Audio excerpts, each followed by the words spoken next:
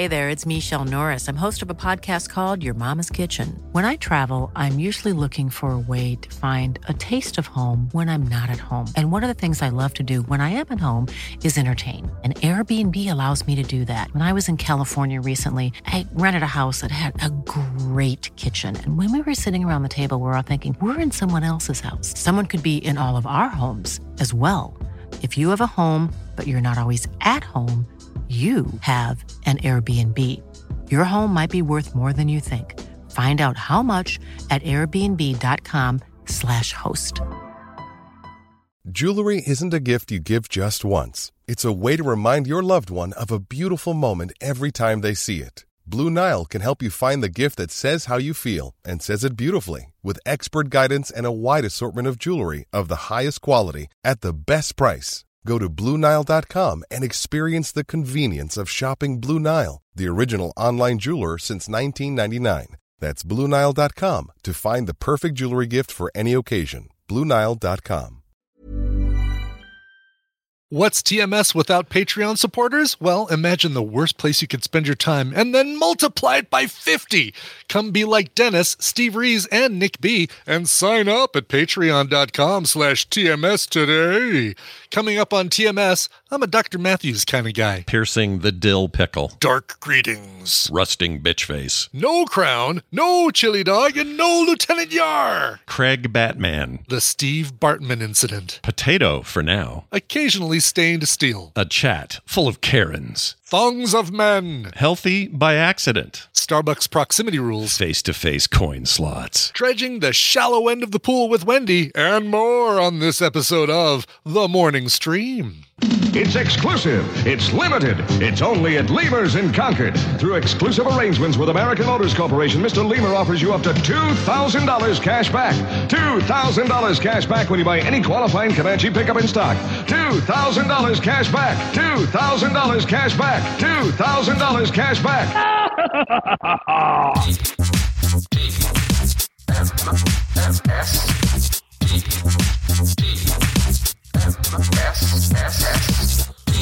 The Morning Stream smells like apple pie.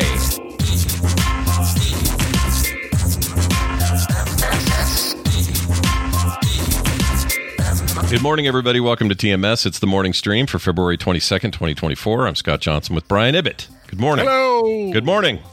Good morning. Good morning, gosh dang it. Good morning. Yeah, you know what?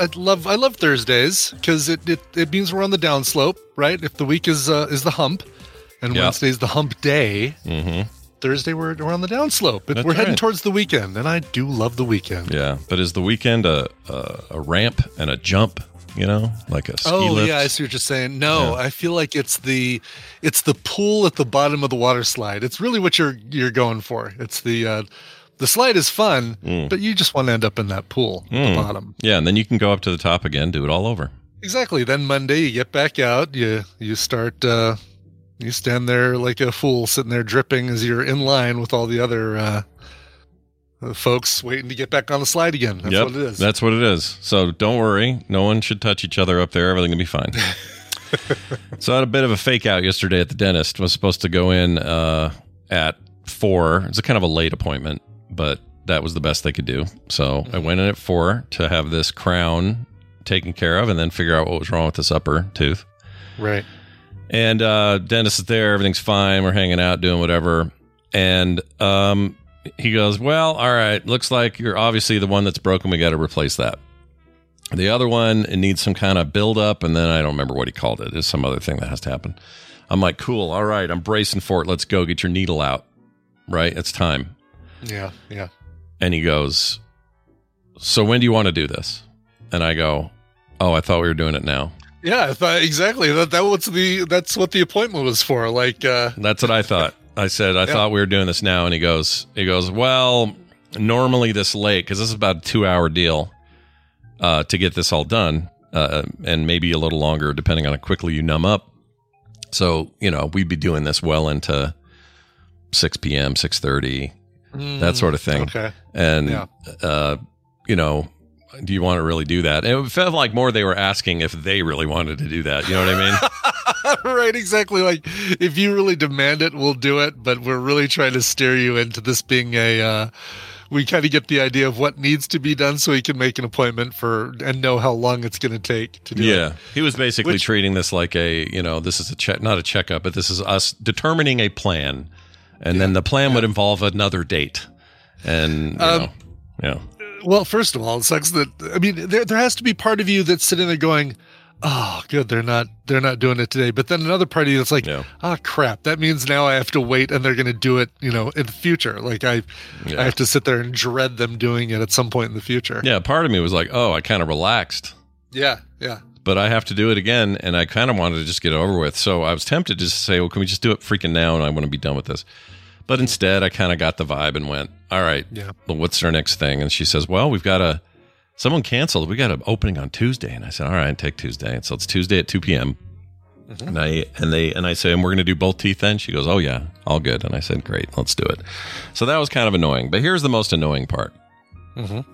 We're working on the paperwork and stuff, and she's estimating what's going to cost, and that's all a nightmare. And anyway, we're talking about all that. And she says, so you're a Dr. Matthews only kind of guy. And what she means by that is there are 5 dentists now at this thing. They've expanded big time. And I have it on my chart that I just want Dr. Matthews. I don't really care about all the new people. And I said, yeah, and they have this on my chart. And I said, yeah, I pretty much just do him. I'm a Dr. Matthews kind of guy. I'm a Dr. Matthews kind of guy. She put his name's Jeremy, so it's on the thing. It says JM on my chart, which just means he prefers that if he can. Sure. And so I said, yeah, that's true. I go, look, I've been coming to him since like 2004, so I may as well keep going to him, right? And she goes, ha ha ha. Oh, that was my birthday. And I went, oh, wait, what are you saying? She goes, I was born in 2004. I'm like, shit. Are you kidding me? She's 19. Oh she's not even had her birthday. She was not even 20 yet. She's 19 years old. Yeah. She looked like she was in her 20s. She looked older. And I said, well, you're just not even, you're 1,000 years. You may as well be 1,000 years younger than me in terms of like generation. Like what do 19-year-olds, what even are you people now? What do you do? What's your culture? What are you guys up to? How do you feel? Yeah. I didn't ask any of these things. Is she your hygienist, or is she just behind the counter making the appointments for you? She's just like an assistant. What do you call it? If he'd have done the work, she would have been the side chair. Like helping with give me the hang that suction thing over his cheek, and here, can you hold this while I tap this in with a hammer? That sort of thing. Make sure I have a big rubber blocker on the back of my mouth the whole time. Yeah, the dental dam deal. I hate that effing thing. Oh, I do too. I feel like I can't breathe. It makes me freak out. Same here. Yeah, I don't like it. So and it's bad enough, like, sitting there with your mouth wide open and then trying to use that little muscle that controls whether you breathe through your nose or your mouth. And then it's like, okay, I think I got it. It's like a delicate balance that feels like, at least for me, I have to focus on it. Because if I relax it, it's probably similar to why I have to do a sleep apnea thing. I have a soft palate, a very soft palate. And if I relax it, then that just wants to go. Yeah, it almost feels like I can feel my throat cutting off air. Yes, yeah. I hate that feeling so much. Yeah. And then if my nose is at all stuffy, I'm effed because I can't. Right. Oh yeah. And at one point, exactly, last time I was in there, I was kind of breathing through my throat. And that must be weird for them because I'm going, oh God, yeah. Well, and their little mirror on a stick gets fogged up, and they have to keep, they come and rub it, clean it on a cloth or whatever, and put it back in, and then pull it out. Makes a little sound when they do it. Yeah. Yes. But anyway, it was kind of lame because I was really hoping to be over with this, and I don't want to think about it anymore. And now I got to think about it until Tuesday. So anyway, Tuesday I'll go back. Tuesday, that's another thing. I'm kind of surprised. I get these things. Well, all right, so we need to schedule a new appointment. Let's see. Our next available thing is going to be August. Looks like. Mm-hmm. Like, wow. Yeah, usually it's bad. So sometimes because he's in demand, I have to wait sometimes. But this cancellation opened up, and that's why Tuesday. So I got lucky. But even then, it would have probably been another week or something. He would have figured out a way. But still, it was just like, oh, we're not doing it now. Why do I feel both relieved and irritated at the same time? You know? Mm-hmm, mm-hmm. Yeah. So then I went out and got poor choices in food and went home. Oh no! What did you get? I just got a burger somewhere. It was fine. Oh, yeah. But, you know, it wasn't a $24 Argentinian bison burger though. No, sure. If I could have, I mean, you made me hungry yesterday. I'm going to take a picture of that damn thing the next time I get it, and it's certainly not going to be. You know, we go to this trivia place every couple weeks, and I get this burger maybe once every couple months. Yeah, like every 8 weeks or something. But next time I get it, I got to take a picture of this thing. It is a work of art. Yeah, man. They jam a big a knife through the top of it and pierce a dill pickle that's like the crunchiest, best dill pickle I've ever. This ain't no pulling it out of a Clausen jar. I think this guy. I mean, the dude one chopped. You know, he's a good. He knows what he's doing. Yeah, it's real bison, I guess, right? Real bison. Yep. They don't just call it that. No, it's like bison, kind of like crab at the sushi place that's spelled with a K. It's right. Yeah. Yes, California roll contains cucumber or avocado and crab. By that we mean cod, torn up to pieces and flavored like crab. Ocean whitefish. Yeah, ocean whitefish. That's been pinkified on one side. Yeah. It sounds so much better than it is. Yeah. Well, anyway, we got a couple of things from some folks at home. Let's read these. Yeah, let's hear what they have to say. Sven from Baseball Camp wrote in. Okay. I love his name. He's also a supporter of the show, and it's always fun to see his name. It's about that Down with the Sickness thing where Disturbed had to cancel a show. Oh yeah. A headline. He says, "Dark greetings, Scientology and burp." All right. Oh, so much to just parse in that first sentence. Just the salutation has a lot going on. Dark greetings. Yeah. Dark greetings. And wow. Scientology and burp. You're not even the guy that burps that much. No. Not on camera. And neither of us are Scientology folks. But right. It's not like it has anything. I mean, I've read ahead. I've cheated and I've read ahead his email, and there's no Scientology or burp related to what he says. Usually people, when they do the S&B thing. Anyway, all right, let's get to this. I'm starting to assume that Sven might not even be from baseball camp at this point. May not even be really what he is. Sven might be AI. Like he might be. Shit. This just might be. Hey, ChatGPT, write me a greeting to two guys whose initials are S and B and come up with different words for it. Blah, blah, blah. That's Dark about greeting, right. Scientology and burp. That's about it. That's about right. Well, Sven, Sven says this regarding news episode or the news story in the episode 2600 with the Down with the Sickness headline. I had a similar golden headline opportunity when I was an intern at my local paper. Some schmo named Craig Batman. He says, yes, that is that guy's name. Craig Batman. Uh-huh. I wonder if it was like Batman or something. Probably Batman, yeah. It's almost worse. Do you remember Steve Bartman? Yeah. Steve Bartman.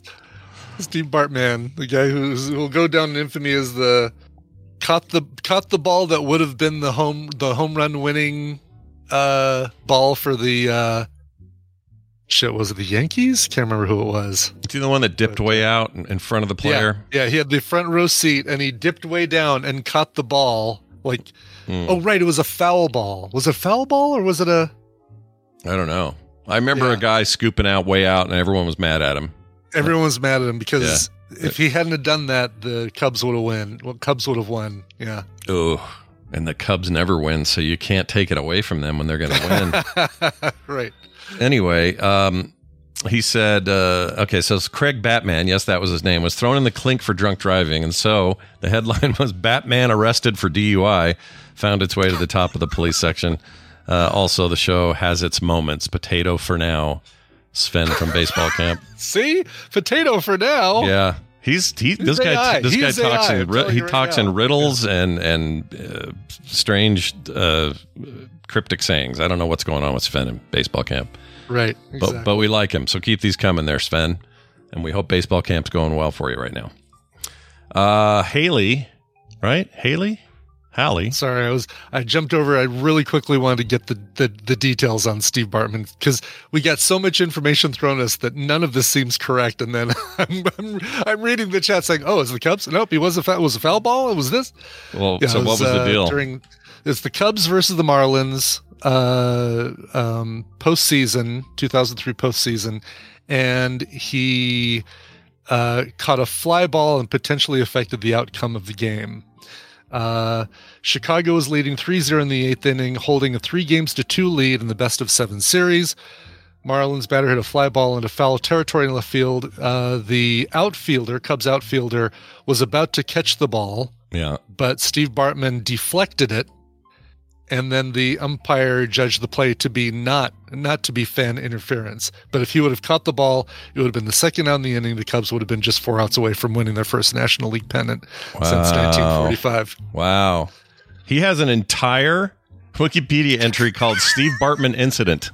The Steve Bartman. I mean, how horrible would you feel in your life if you had a Wikipedia page called the Scott Johnson Incident? I would hate it. It would be awful. It would dog you your whole life. Exactly. I mean, maybe he deserves it, but it says, okay, if you go down a bit, there's something about the destruction of the Bartman ball. The loose ball was snatched up by a Chicago lawyer and sold at an auction in 2003. Dude bought it for $113,000. Holy shit. Oh my God. Wow. Then it was publicly donated by special effects expert Michael Lenteri. In 2005, the remains of the ball were used by the restaurant in a pasta sauce. While no part of the ball it says no part of the ball itself was in the sauce. The ball was boiled, and the steam captured, distilled, and added to the final concoction. That's weird. It's on the ball is on display at the Chicago Sports Museum right now. So there you go. They've got the seat. Like, they have a photo of the seat on this Wikipedia page so you can avoid sitting in that seat.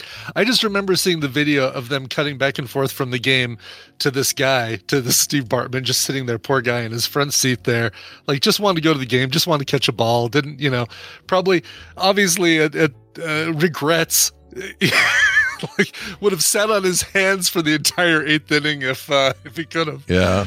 I mean, what's he doing now? Is he just like, where's Steve Bartman? Does he still have to, like, I don't know, hide or stay in relative obscurity and get out of the limelight? Like, I feel like I'd be terrified to go anywhere near a Cubs fan. Oh my gosh. Oh God. Yeah. Yeah. I think you'd move. Yeah. He probably did. He's probably in another country.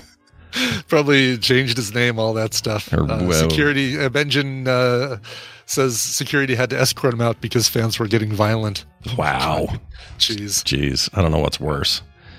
Here it is. He released a statement after saying he was truly sorry. Added, I had my eyes glued on that approaching ball the entire time, was so caught up in the moment, I didn't even see Moises Alou, much less that he may have had a play.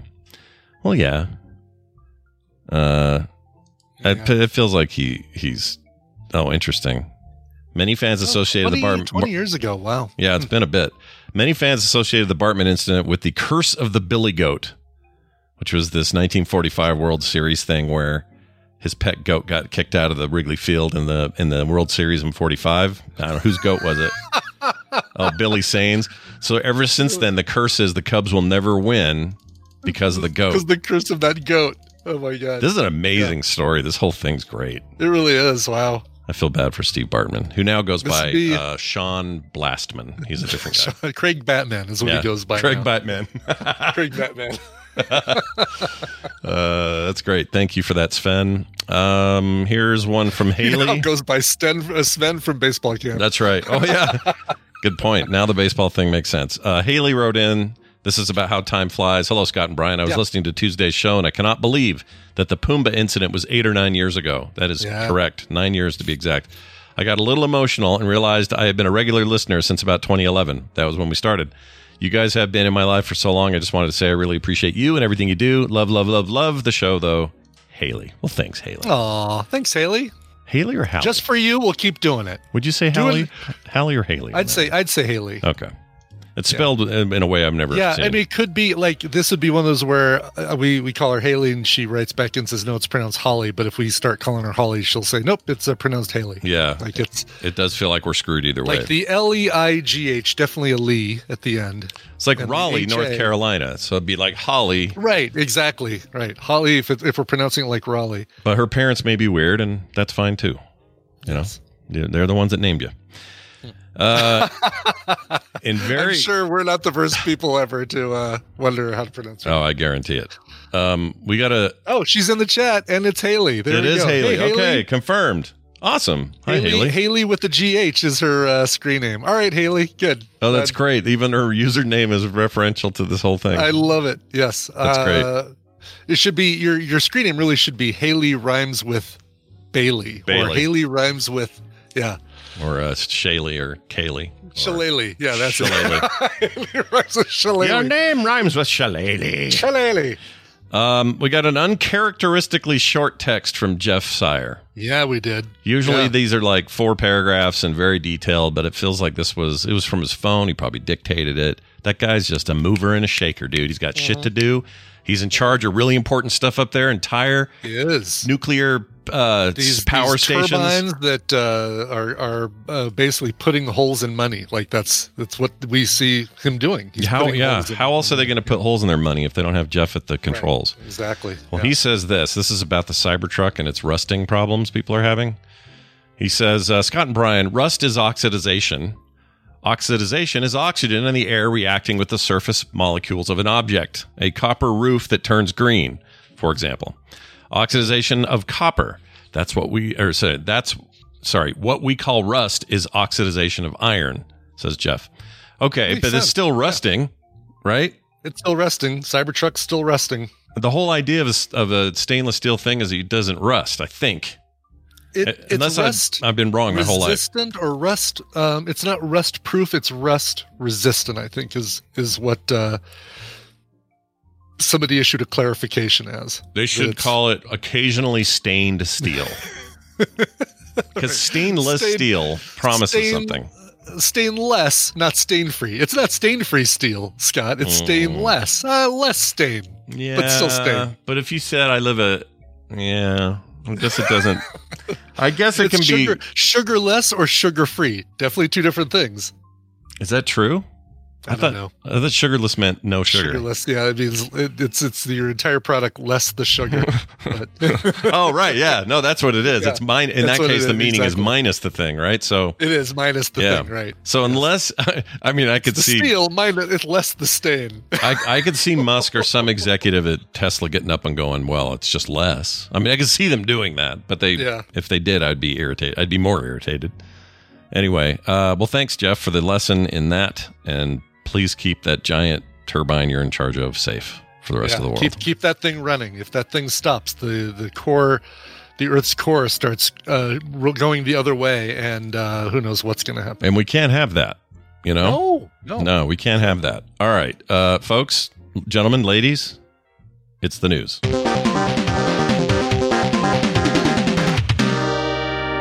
It's time for the news, and it's brought to you by... Had to do the robot there. Yeah. Coverville normally would be today, but I've got a lot of stuff going on today that's going to push Coverville out a week.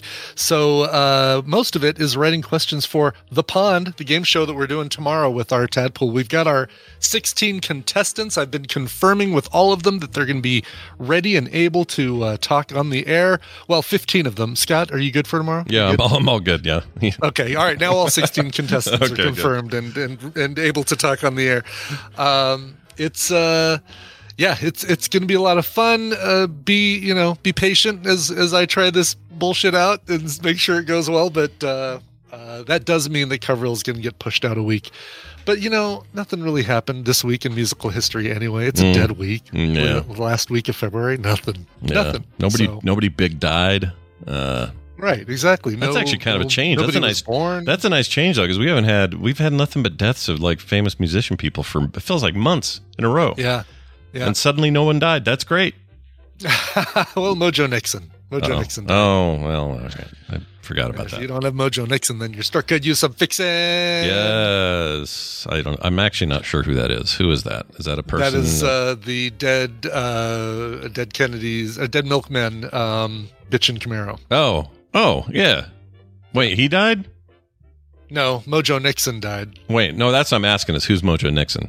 I don't know who that is. Oh, he was I don't want to call him a novelty song singer, but he had a big hit with Elvis is everywhere. Elvis is everywhere. Man, Elvis is everything. Elvis is still the king. I don't kind of remember that. Maybe Dr. Demento or something. Dr. Demento definitely played him. He had a song called Judy Tenuta is Pregnant with My Two-Headed Love Child. That is punk rock. I'm sorry, it is punk rock girl, not right. Yeah. Not Bitchin' Camaro. Okay.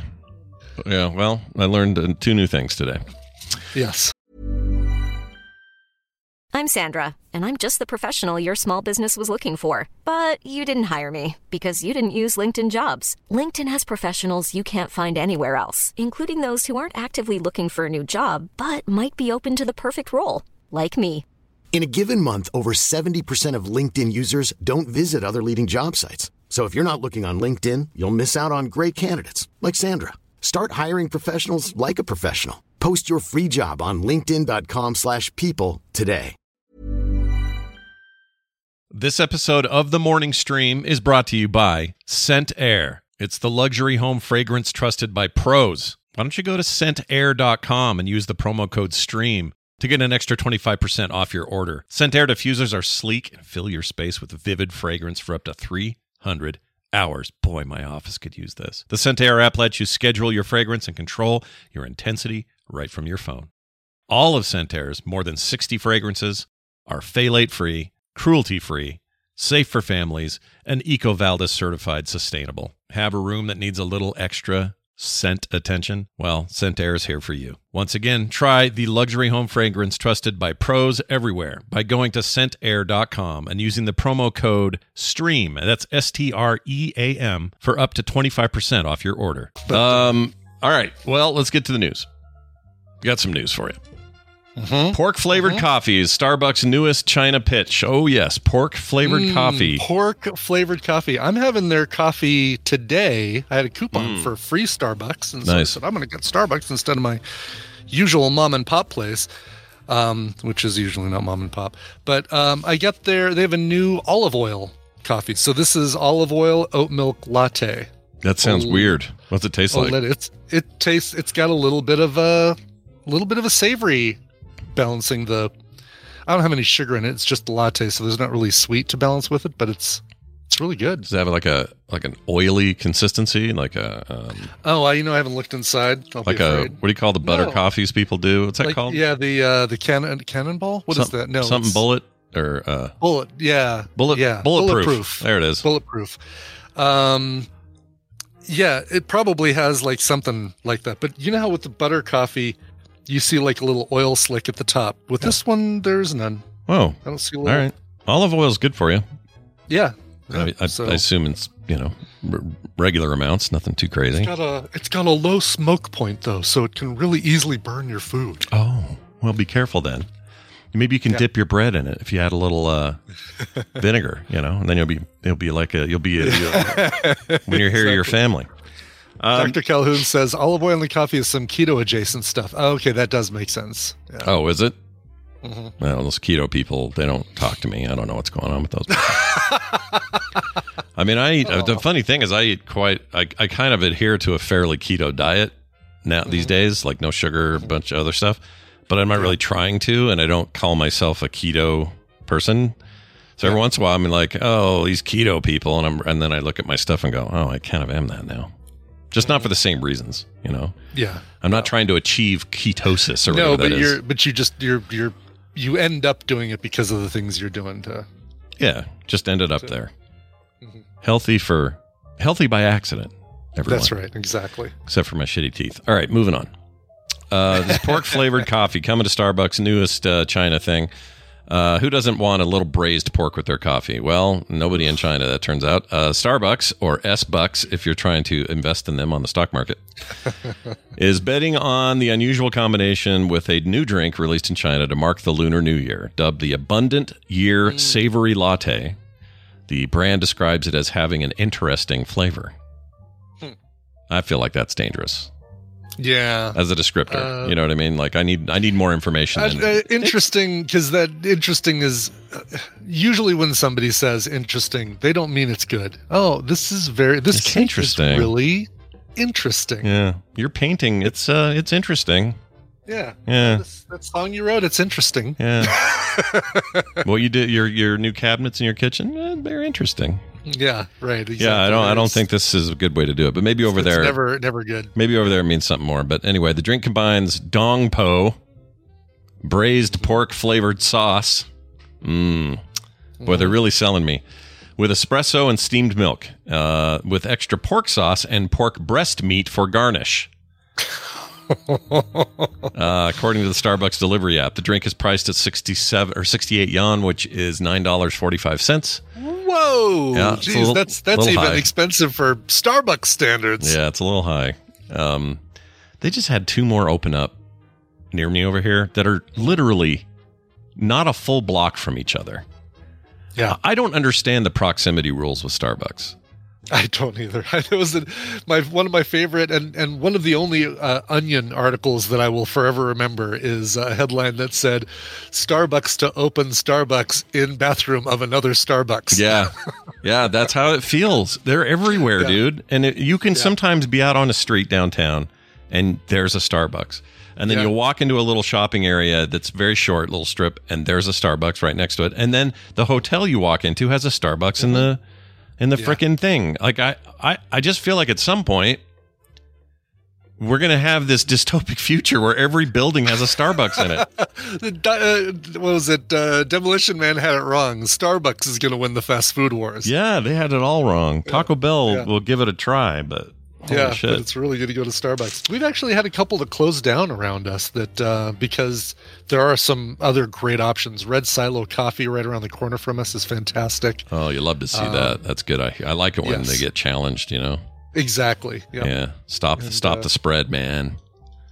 Exactly. They're the kudzu of the restaurant world, basically. Yeah. Here in invasive species. Hey Carter, what's that coffee place you and Mom go to?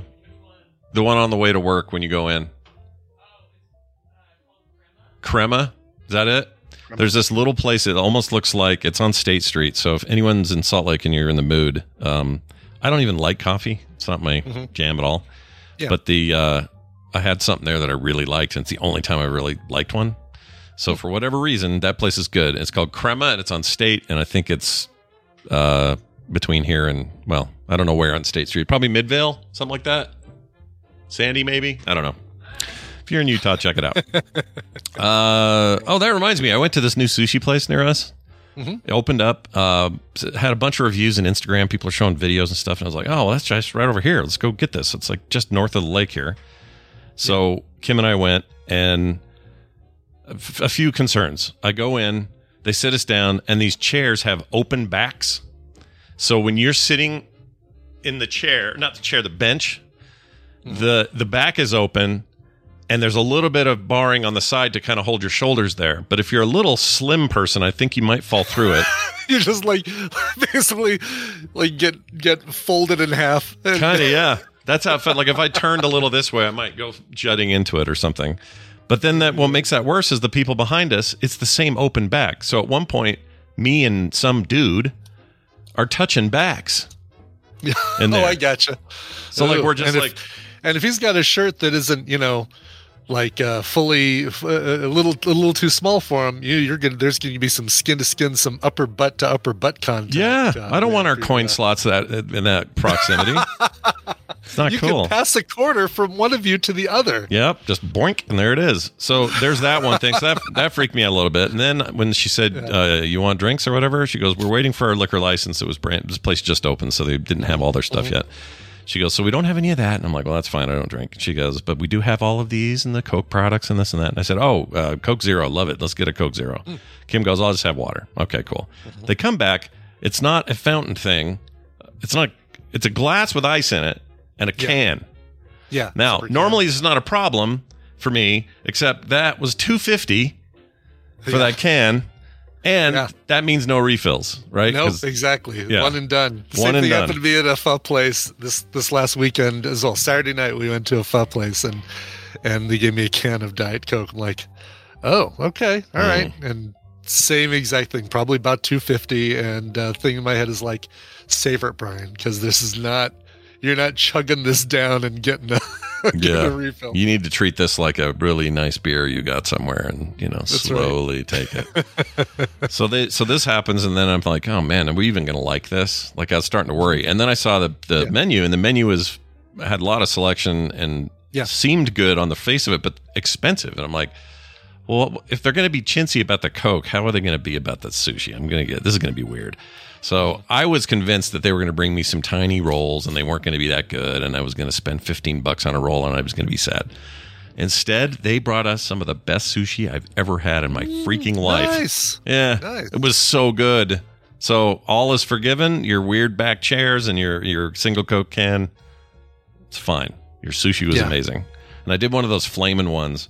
It was a house recipe roll, so it wasn't like one I could tell you what was in it. It was something they made. Anyway, had eel and all this stuff in it. But it was one of those, they wrap it in the metal, put it on the thing, kerosene on the plate, and then when it sets the whole thing on fire, and you were just waiting for it to burn down. Smoky after that. That's awesome. Oh, it's so good. But I almost caught my sleeve on fire. That's a whole other thing.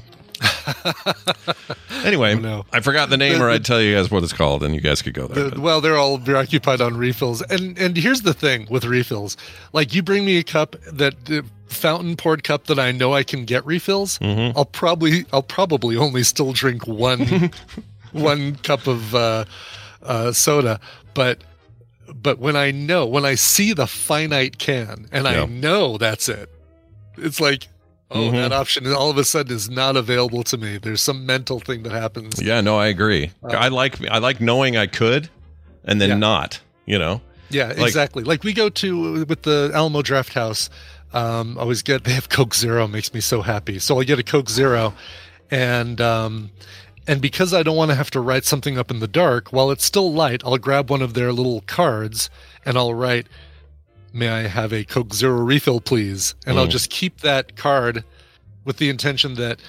3/4 of the way through the movie, popcorn salty, whatever, and I need some more to drink and I've already downed my drink, that I'll put that card up. I hardly ever use it. I should just keep one with me. Like, just take it wherever you go. The same one. Yeah.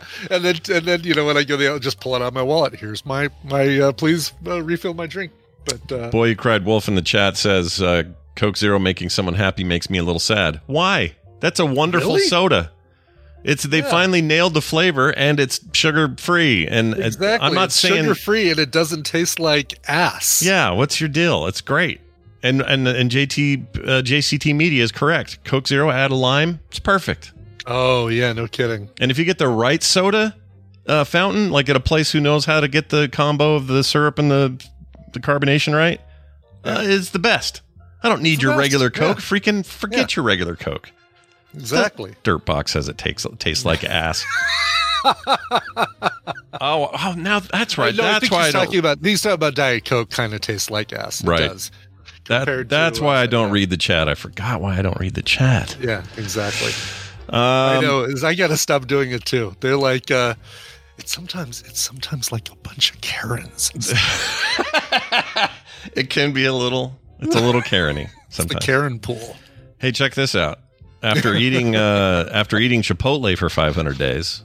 Yeah. Oh, and we should mention, if anyone sent us pork coffee, we would try it on the show. I don't know if you can do that. Speaking for both of us, are we? Oh, no. I know you would. You would try it. I would totally try pork coffee. Unless it was thick, then forget it. But anyway, here's another story. This is a good one. After eating Chipotle for 500 days, an Ohio man, why are they always Ohio lately? Feels like it. Like Florida's got a real challenge going. Anyway. Ohio turning into the new Florida. Yeah. Ohio man says he is ready for something new after 500 days of straight Chipotle. Yeah, like new sheets, new pants. Yeah, new life. But he's made a lot of new things in his life that need to be replaced. New family, new bathroom. It says Bruce Wayne ended his streak. His name is Bruce Wayne, by the way. No way. So we had Craig Batman earlier. Yep. And now we got Bruce Wayne. Chipotle Wayne. Bruce Wayne.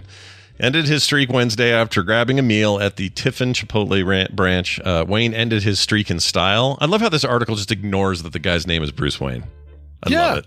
I know. They just go on like it's nothing. It's like, oh, his name's Bruce Wayne. This is KATU.com, Katu.com. Huh. Yeah, it's just some local Ohio news thing, I think. Just Ohio, yeah. Let's see. He ended his streak in style, according to this, by donning a bat suit. Oh, well, there's the reference. Okay. And ordering mini quesadillas because leather isn't very forgiving, he says. I think it's the 500 days of Chipotle that aren't very forgiving. It's like no that forgiveness. The one day of doing mini quesadillas isn't going to be the straw that breaks the camel's back. Batman. I mean, that's 2 years. I mean, it's basically 2 years. Oh yeah, sorry, Mr. Wayne. I couldn't even call him Mr. Wayne with a straight face. Oh, hello, Mr. Wayne. Welcome back to Wayne. Chipotle. Hello, Mr. Wayne. Can I bring you some mini quesadillas? You want to watch the world burn? Wayne broke the record for the most consecutive meals at the fast food restaurant in December at 426 days. Chipotle pledged a $4,260 donation to Seneca-based financial assistance for cancer treatment in honor of the $10 a day average that he spent over the 426 days. Only $10? That's not bad. I don't know. Prices are, these places are all over the place. Yeah, actually, that is $10 a day average. Yeah. I don't know what you can get at Chipotle. I guess it's been a while since I've been to a Chipotle, but what can you get at Chipotle aside of guacamole that would bring the average below $10 if you're doing a meal a day there? I don't know what that would be. Yeah, it's weird.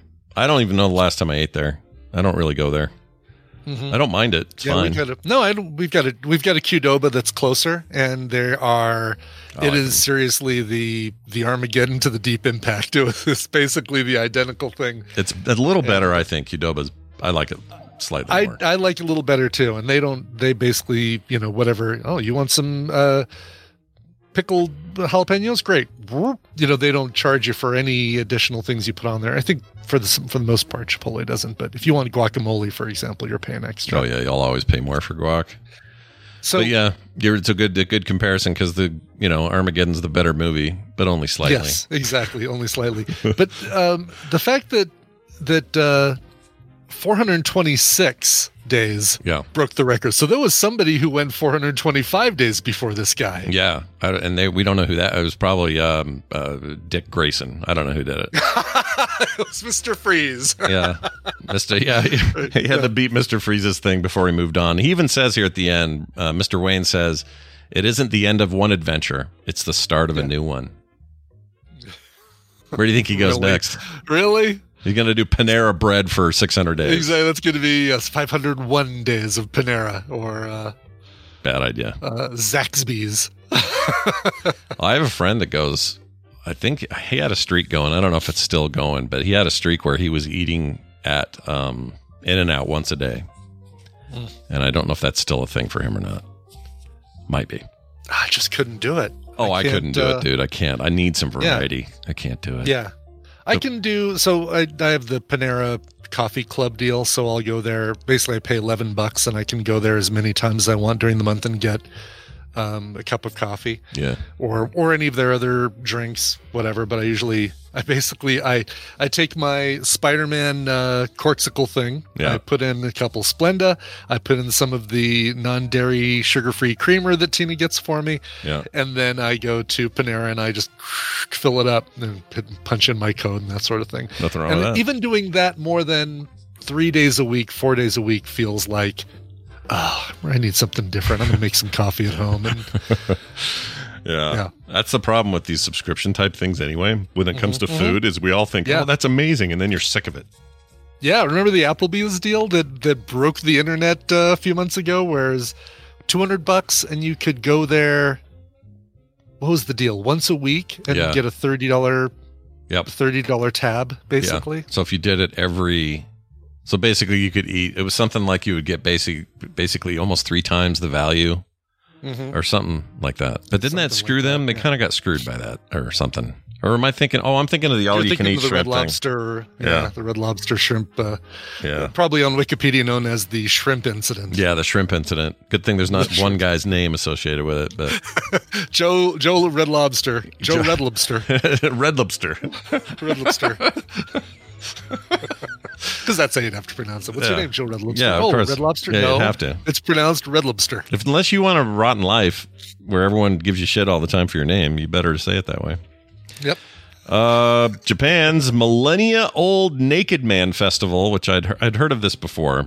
This has been going on for 1,000 freaking years. Is ending because of population decline. Oh man, there just aren't enough naked men anymore. There just aren't enough. Yeah, I'm glad. The headline. If you glance over it, it feels like it's Old Naked Man Festival. Oh yeah, but it's Millennia Old Naked Man Festival, just not, Yeah, you move those quotes around. Old Naked Man Festival, which would be, that's why I would think it would be attendance decline from the Old Naked Man Festival. I wish it was a millennial old man, meaning he's 1,000 years old. And he's had old it. And naked and and he's done. He doesn't want to do it anymore. Sure. Anyway, in near freezing winter temperatures and wearing nothing but white loincloths, throngs of men. Throngs. Throngs of men. They wrestle one another in a bid to claim a talisman during the Japan Somansai Festival, most famously known as the Naked Man Festival. Sure. Not really naked though. They wear these little diaper things, and it's fine. But anyway, they look like scantily clad man festival. They look like sumo, like small. Oh, it sumo only does their things. little. What are those called? Little. I know there's a term for those. Jerk strap. I have no idea. I don't know what that is. So basically, this is Burning Man without all of the hippie stuff. Yeah, just take away burning, put naked, and you're in. Yeah, this does not. This photo. Oh, I would hate it. Does not look like fun at all. No, nothing about this is a thing I would ever want to participate in. Look at this chat. Yeah. Look at this thing. Is that is. Look at all those dudes, and they're all just wearing these little jerk thongs and jerk straps. And then all these guys down here, I don't know what they're actually doing right now. They're supposed to wrestle. It looks like a mosh pit. And then a mosh pit in front of a Are they just trying to hold on up there and get pushed off into the crowd or something? I can't even tell. So, but I'm not 100% sure. And why? Is it like a battle royale? Only one will stand after all this? You think the potential of touching backs with somebody at that sushi restaurant is bad? Oh, it's nothing. Nothing compared to this nightmare. Yeah. It says that they had to stop doing it. This decision is due to the aging of individuals involved in the festival and a shortage of successors. So essentially, I mean, Japan's been famous for a long time of having major population decline. They just aren't, their birth rate is like in the toilet. Wow. It has been steadily declining since economic booms of the 1980s with a fertility rate of 1.3, far below the rate of 2.1 required to maintain a stable population. Like, people are actually worried that they're headed toward like ruin. Oh geez. Like, there'll come a day where Japan just can't. Well, I'll go over there, but I can't really help out. I can't help with the fertility rate, but I'll go and help with I'll be one more person in the population count. Yeah. And it's not, so for clarity, it's not that they can't have babies. It's not an infertility thing. It's that they aren't having kids. They're just deciding that they don't want to have them. So well, then why isn't it called they shouldn't call it a fertility rate then? I mean, I would think they should call it something like, birth rate, right? Birth rate. Yeah, there we go. Yeah, I don't know why. Motivation rate. Yeah, something, because it isn't fertility usually implies like it's a problem. Fertility issue. Yeah, I would think so too. Let's see. Deaths have also outpaced births in Japan for more than a decade, posing a growing problem to leaders of the world's fourth largest economy. They now face a ballooning elderly population and a shrinking workforce, and a challenge to fund pensions and healthcare as demand from the aging population surges. So, yeah, they got problems coming. Yeah, sorry, can see Japan. the shrinking workforce in that photo of the Naked Man Festival. That's right. And also, Tell you what, your 1,000-year-old Naked Man Festival is probably the least of your concerns right now.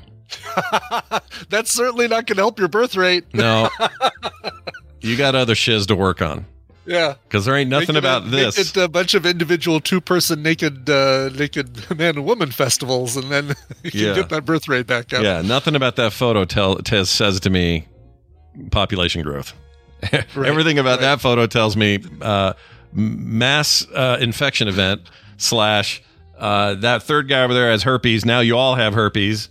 Freaking F this. I would never do this in my life. This looks awful. What grows Scott out the most is this right here. Right. But no offense to whatever your culture is. All right, moving on. Let's do this story we got time for. Yeah. One more General Mills, you know, the cereal people?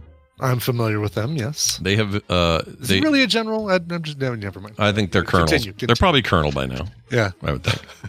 Wait, colonel's below general. Sorry, I got that backwards. Maybe they've been demoted. Yes. I don't know. Yeah. Anyway, General Mills has been urged to take the plastics out of Cheerios, soup, pasta, and canned corn.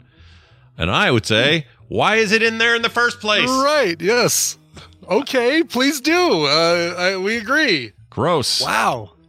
Consumer Group is urging popular brand General Mills to reduce the amount of plastics, chemicals that they have in their prepackaged food. Consumer Reports is an independent nonprofit group. It sent a letter to General Mills claiming it found concerning levels of the forever chemical how do you say that?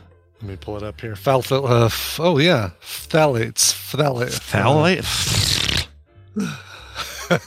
PHTH. Phthalates. That's some bullshit. That's some English bullshit there. I don't like that. Or Latin or wherever it came from. We talked about these before, even recently used to make plastics more durable. Some studies have linked the chemicals to health issues, including heart disease, diabetes, and obesity. The letter breaks down which products Consumer Reports tested. These include Cheerios, the French vanilla flavor of Yoplait, low-fat yogurt, Green Giant cream-styled sweet corn. No risk there. I freaking hate that stuff. No risk for me, I should say. And Progresso Vegetable Classics Veggie Soup. Man. Oh, the highest levels were found in Annie's Organic Cheesy Ravioli. Really? Yeah, you ever had that? I wonder what it is. We've had Annie's stuff. I don't know about... I Never even heard of it. If we get her ravioli, we do get Annie's something. And I think General Mills owns them, so... they're waiting for them to make a statement. Director of Consumer Reports says he hopes General Mills will make the necessary steps to reduce the level of plasticizers in its products. You know, we probably should eat less processed things. Just in general. Probably. I'm not saying I like microplastics, but no. I like macroplastics, like I don't know, let's see. like my PS5. That's you're playing. That's a macroplastic. Yeah, that's a nice macroplastic. Yeah, computer chips, all those things, silicon. It's macro. I forgot to look and see if anyone gave us a pronunciation guide for the PHTH. Oh yeah, phthalates. We should look that up. No, nobody gave it to us. Nobody at all? Nope. Okay, I'm going to find it. Because I wanted Google says, here we go. Dr. Calhoun says, Google says the pH is silent, so it's just basically phthalates. Just phthalates. Okay. Yeah. Well, then why have the extra shit in there? You know? Right. So, we need that. It seems a little short, Bill. How about we stick a silent pH at the beginning there? I like it. I like it a lot. That's a great idea. I like it. I'll see you guys next week. That's fantastic. Oh, here it is. I found one. Here we go. Phthalate. Okay. So it's just phthalate. Yeah, get rid. You don't need your pH. Chuck it. Yeah. Lame. Putting words in there. We could use those somewhere else. You know how many times I use a pH during the day? Tons of times. There are countries that don't have pHs. No. And we're just throwing them away here. They probably got extra D's laying around. You put a pH in there. Everyone's smarter. Come on now. All right. That'll do it for today's news. It is now time to take a break and await Wendy's arrival. We've got an email that she sent over to me that we're going to read, and that'll be all great. But before that, we got to play a song. So what do you have? I have a band called Megacat. Speaking, you get your microplastics and now your Megacats. This actually features members of the indie band Smoky Brights. So if you're familiar with them, you already know what you're in for. But this is their self-titled debut album. Just came out at the end of last week. They're doing a Seattle record release day listening party at the Black Lodge. Oh yeah, been there with with Agent Cooper. And then on March 2nd, they're going to be performing at the Sunset Tavern. This is, again, from the brand new album from Megacat called Megacat. This is the song called Rat Fight.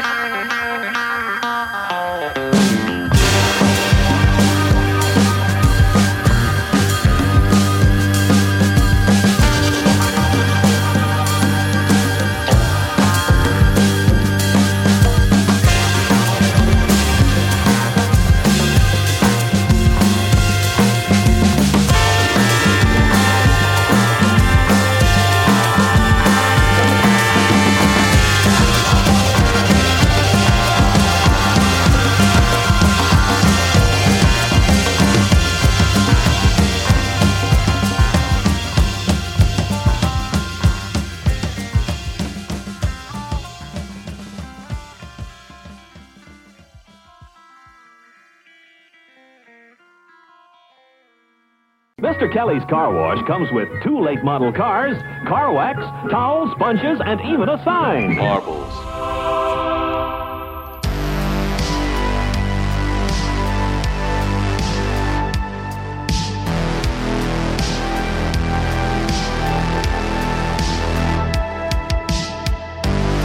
And we're back. Tell me who that was again.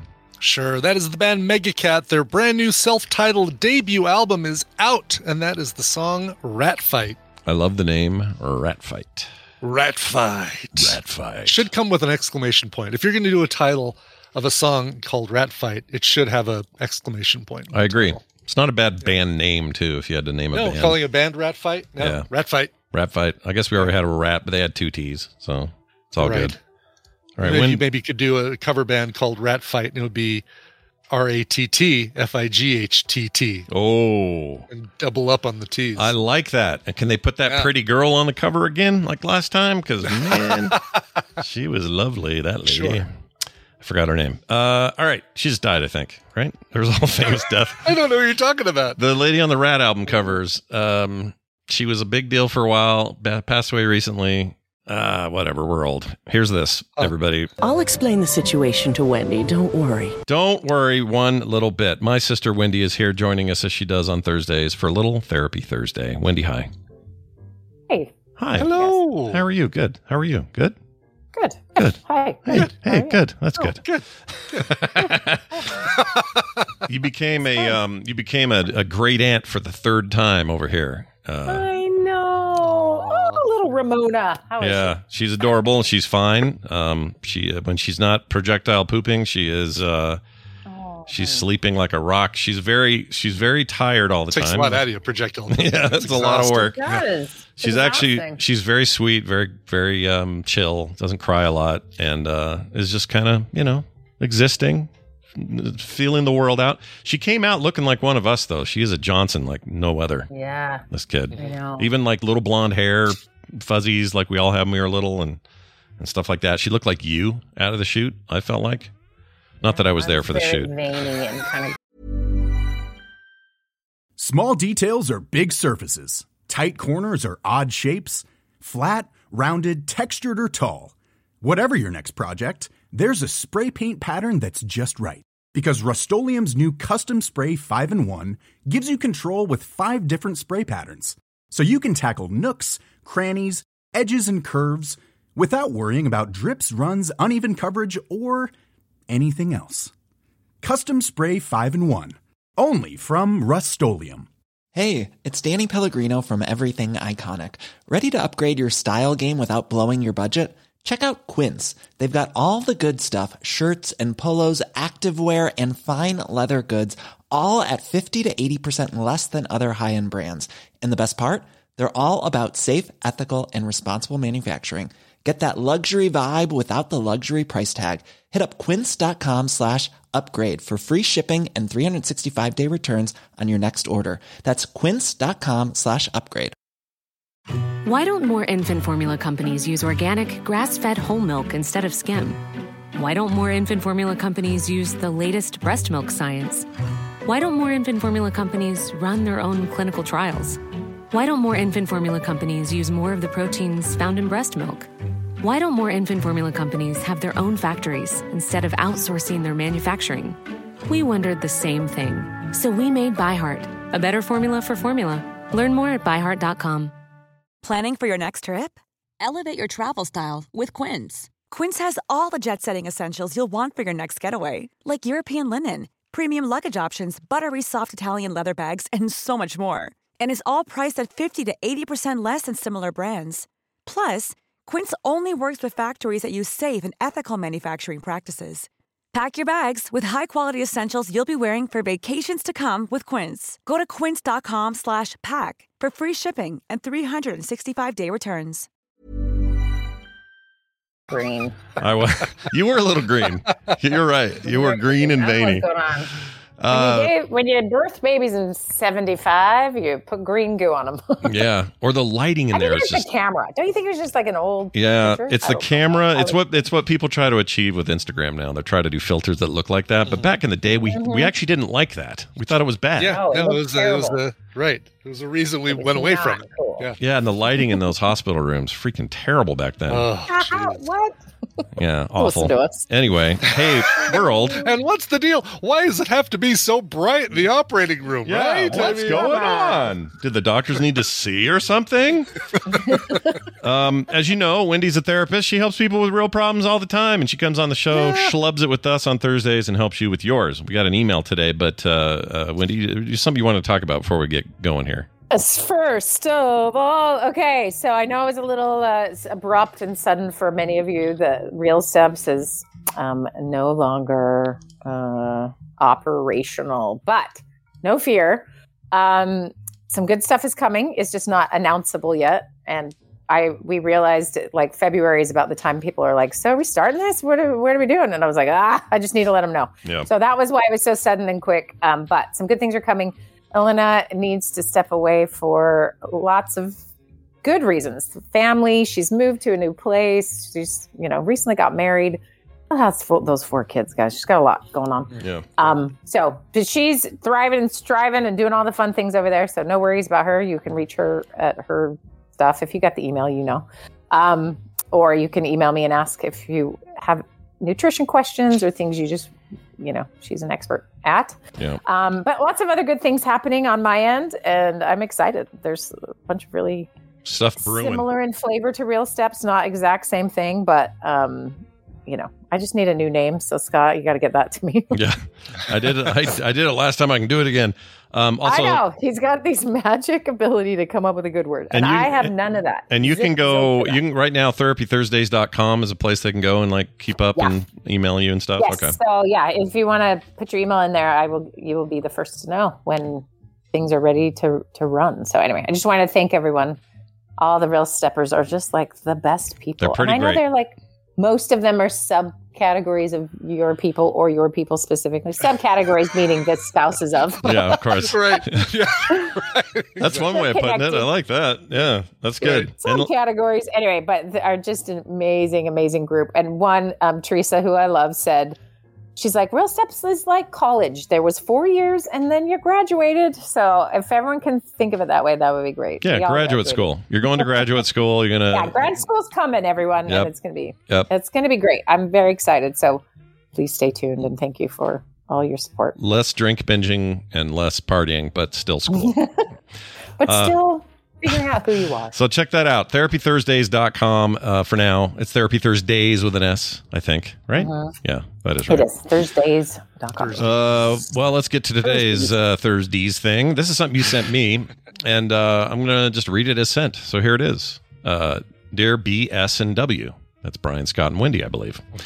My partner Dave and I are at a crossroads in our lives, contemplating a move away from our hometown in Ohio. Boy, Ohio just keeps coming up. We cannot get away from Ohio today. It's weird. Yeah. One driving force behind this decision is the toxic dynamic we have with my parents. Oh, man.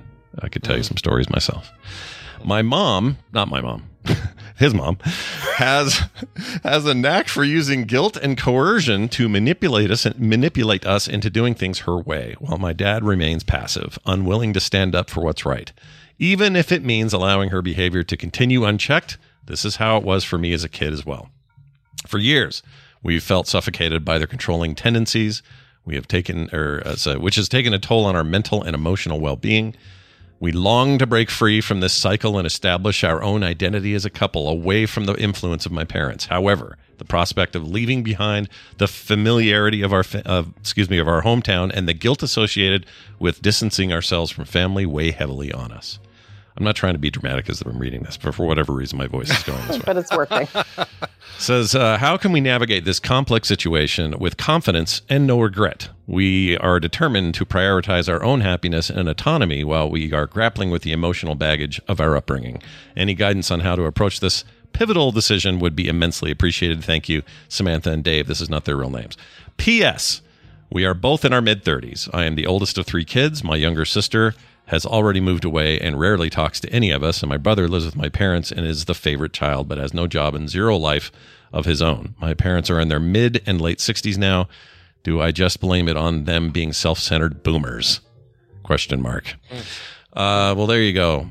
A PS with a question. You don't usually get those. Love PS. So, Wendy, this is going to... The PS answers a lot of the questions that we usually get to, which is, all right, how old are you? Listening.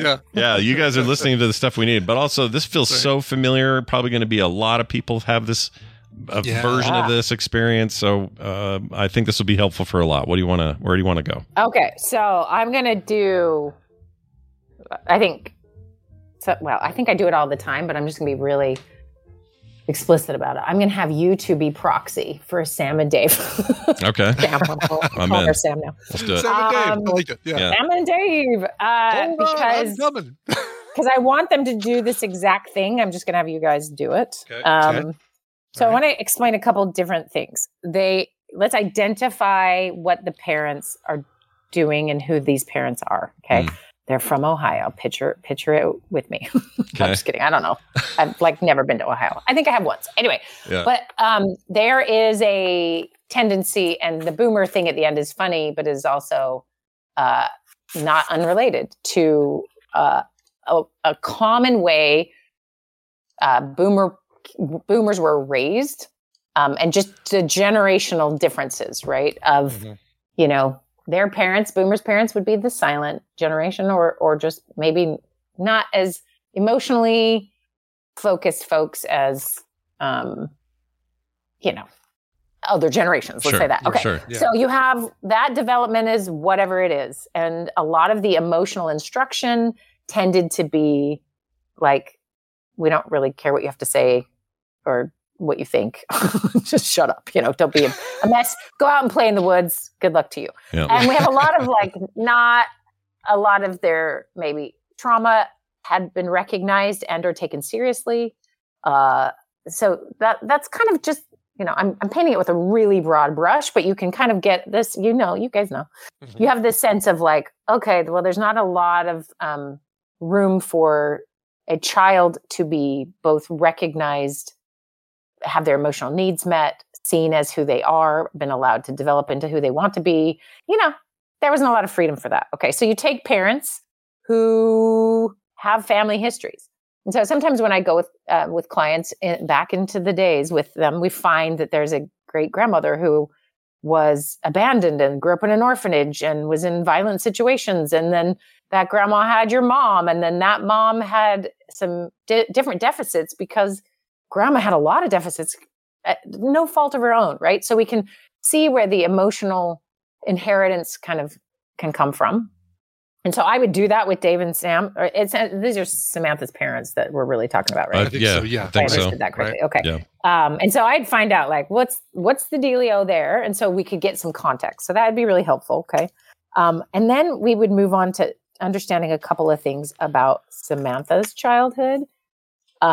Dave would be secondary. Sorry, Dave. Sorry, Dave. Because it's her parents. Yeah. Because it's her parents, right? And Dave is obviously, cares a lot and is trying his best, but has his own reasons for not losing his cool either. Yeah. So you might say, Dave's not here, man. Might be what we'd say. Dave, but Dave's important. Okay. So Samantha, we would dig into, sort of what was it like as a kid for you, right? And maybe we'd identify some traits that mom and dad have, and define them as, you would say, emotionally immature, right? Yeah. They are essentially not completely developed low socio-emotional IQ, okay?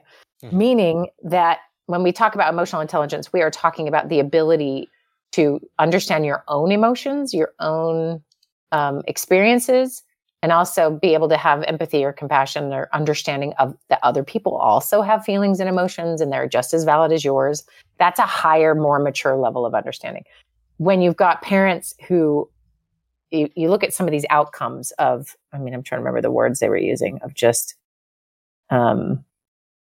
it's complex, emotional baggage, mental and emotional toll. Yeah, all these things are difficult. And being torn, the guilt, right? Leaving my family makes you feel guilty rather than, oh, you're off to an adventure, or you've got to do what's good for your family. It's more of this enmeshment or sort of over connection. Right. So we could identify all those things. Do you guys have a question? No. Oh, not yet. I thought you said something. No, I was agreeing with you. Yeah. Oh, okay. All right. Sweet. Okay. So we have a couple different types of parents that are emotionally immature. And I'm just going to give you the subtypes really quick. So you have a very emotional parent, which I'm guessing might be the mom in this story. And these are just some ways to understand an emotional parent.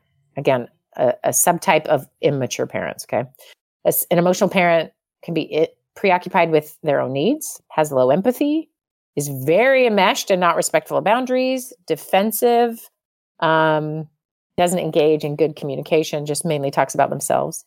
My favorite, a friend of mine told me about her mother. She was telling her something really important that was incredibly difficult to share.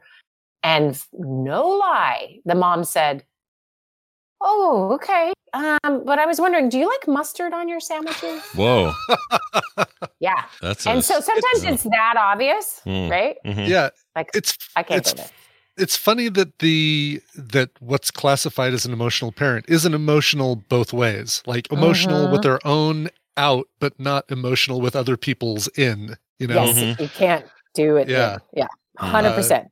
Yeah. And not self-reflective at all. It's everyone else's fault. They're reactive. They're not thoughtful. They're either too close or too distant, which that's my clue with the one son that lives at home, is that we're probably more in that category of enmeshing with one kid and that kid is just going to go along to get along. And then sort of dismissive of other kids. Okay. So blows off, cuts other people off, has a high emotional intensity that's really intimidating, wants the child to do the soothing and doesn't think about the child's needs. So this one might ring bells for people. Yeah. Oh, yeah. Okay. Also likes to pretend it's not their fault or they don't actually run the show. And then sees himself as a victim. Okay. So that is a classic sort of portrayal of an emotional, immature parent. And then another type of immature parent is a driven parent. And this is a parent that is very preoccupied with their own needs, low empathy, very difficult respecting any boundaries, defensive, also not a good communicator, not self-reflective, very bad at repairing relationship, doesn't have those skills, rigid values, perfectionistic, goal-obsessed, very busy, just neglectful because their stuff is so important, and sees only what they want, not really what the child needs, loves to run the show, and is a fixer. So that may resonate with some people. The third type is a passive parent, is preoccupied with their own needs, limited empathy, enmeshed, and not respectful boundaries. We always have those things. Can be sporadically emotionally intimate, and engages minimally in reciprocal communication. So you feel like they're still listening, has limited repair skills, not self-reflective, can be thoughtful, is also too close or too distant, and is often fun. And kind maybe, but just not protective. Interesting. Often fun. So this might be dad. One. Yeah.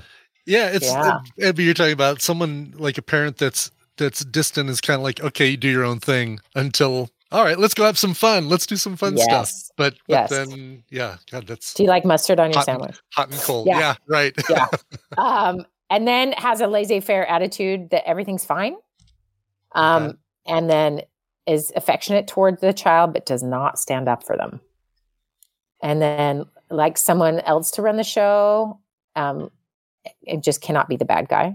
And then sees him or herself as mellow and good-natured. So the passive parent's a little tricky because it's usually everyone's favorite parent, but it's usually in the dynamic. And that's what I'm seeing in our case in Ohio, is that we've got maybe emotional, driven, I'll get to the last one, mom, but then dad is passive. Dad. He's the good guy, but in the end is not protective, doesn't stand up for anybody, that type of thing. And then the fourth title, and this one's the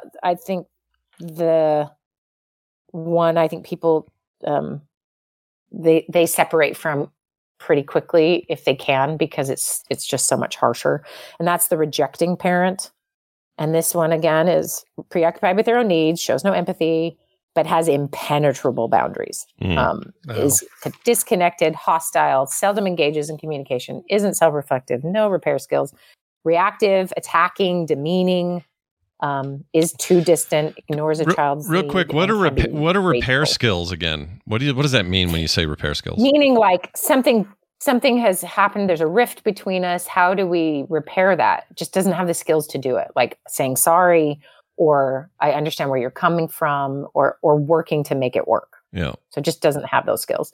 And this one's maybe key on the rejecting parent, is ignores his or her child, or can be rageful towards the child, and is often rejecting, angry, and doesn't get close to the kid, and sometimes will mock or dismiss a child, and then sees himself as very independent. Okay, so we've got these four. That's the you can never do anything right with. Never, not even close, right? Whereas the passive parent is almost a trick, because you're just like, but they're so great, and often they're this safe place from the other parent, right? Maybe the rejecting parent. Yeah. Okay.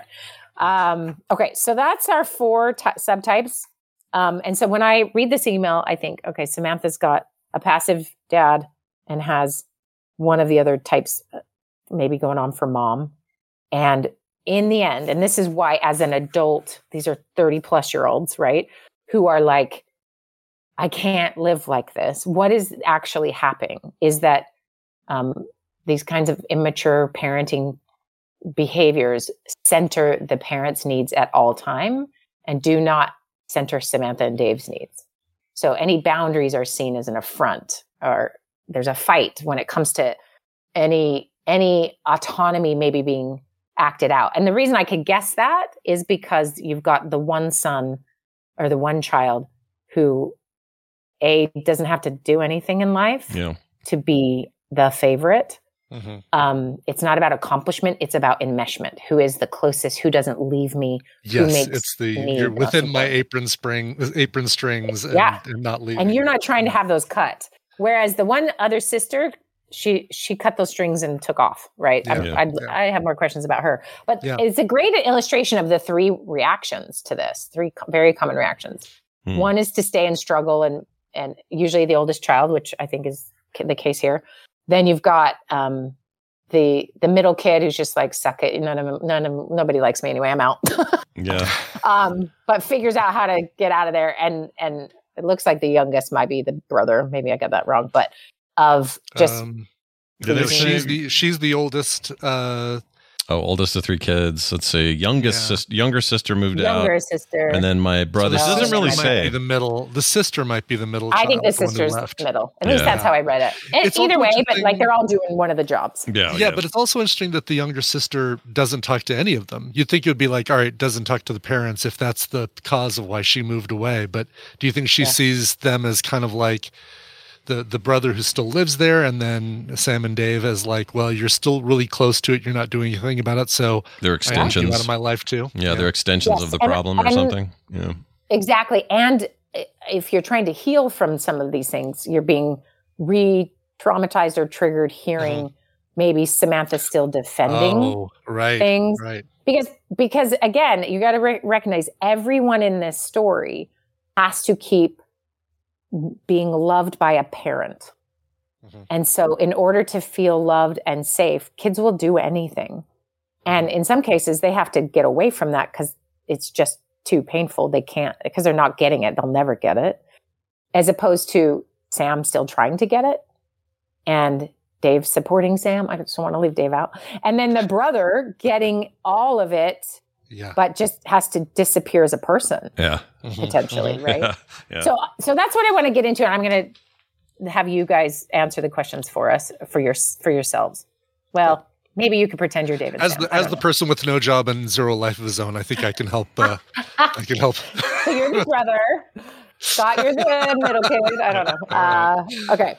So so I wanted all that framing so we could go through this exercise. So if anyone is listening and is like, this resonates. I do not love this. I'm going to now blow your minds. I should have gotten consent forms. I feel bad I did not. Okay. All right. Okay. So kids will do a thing when they, and I can find tons of compassion for mom and dad in Ohio.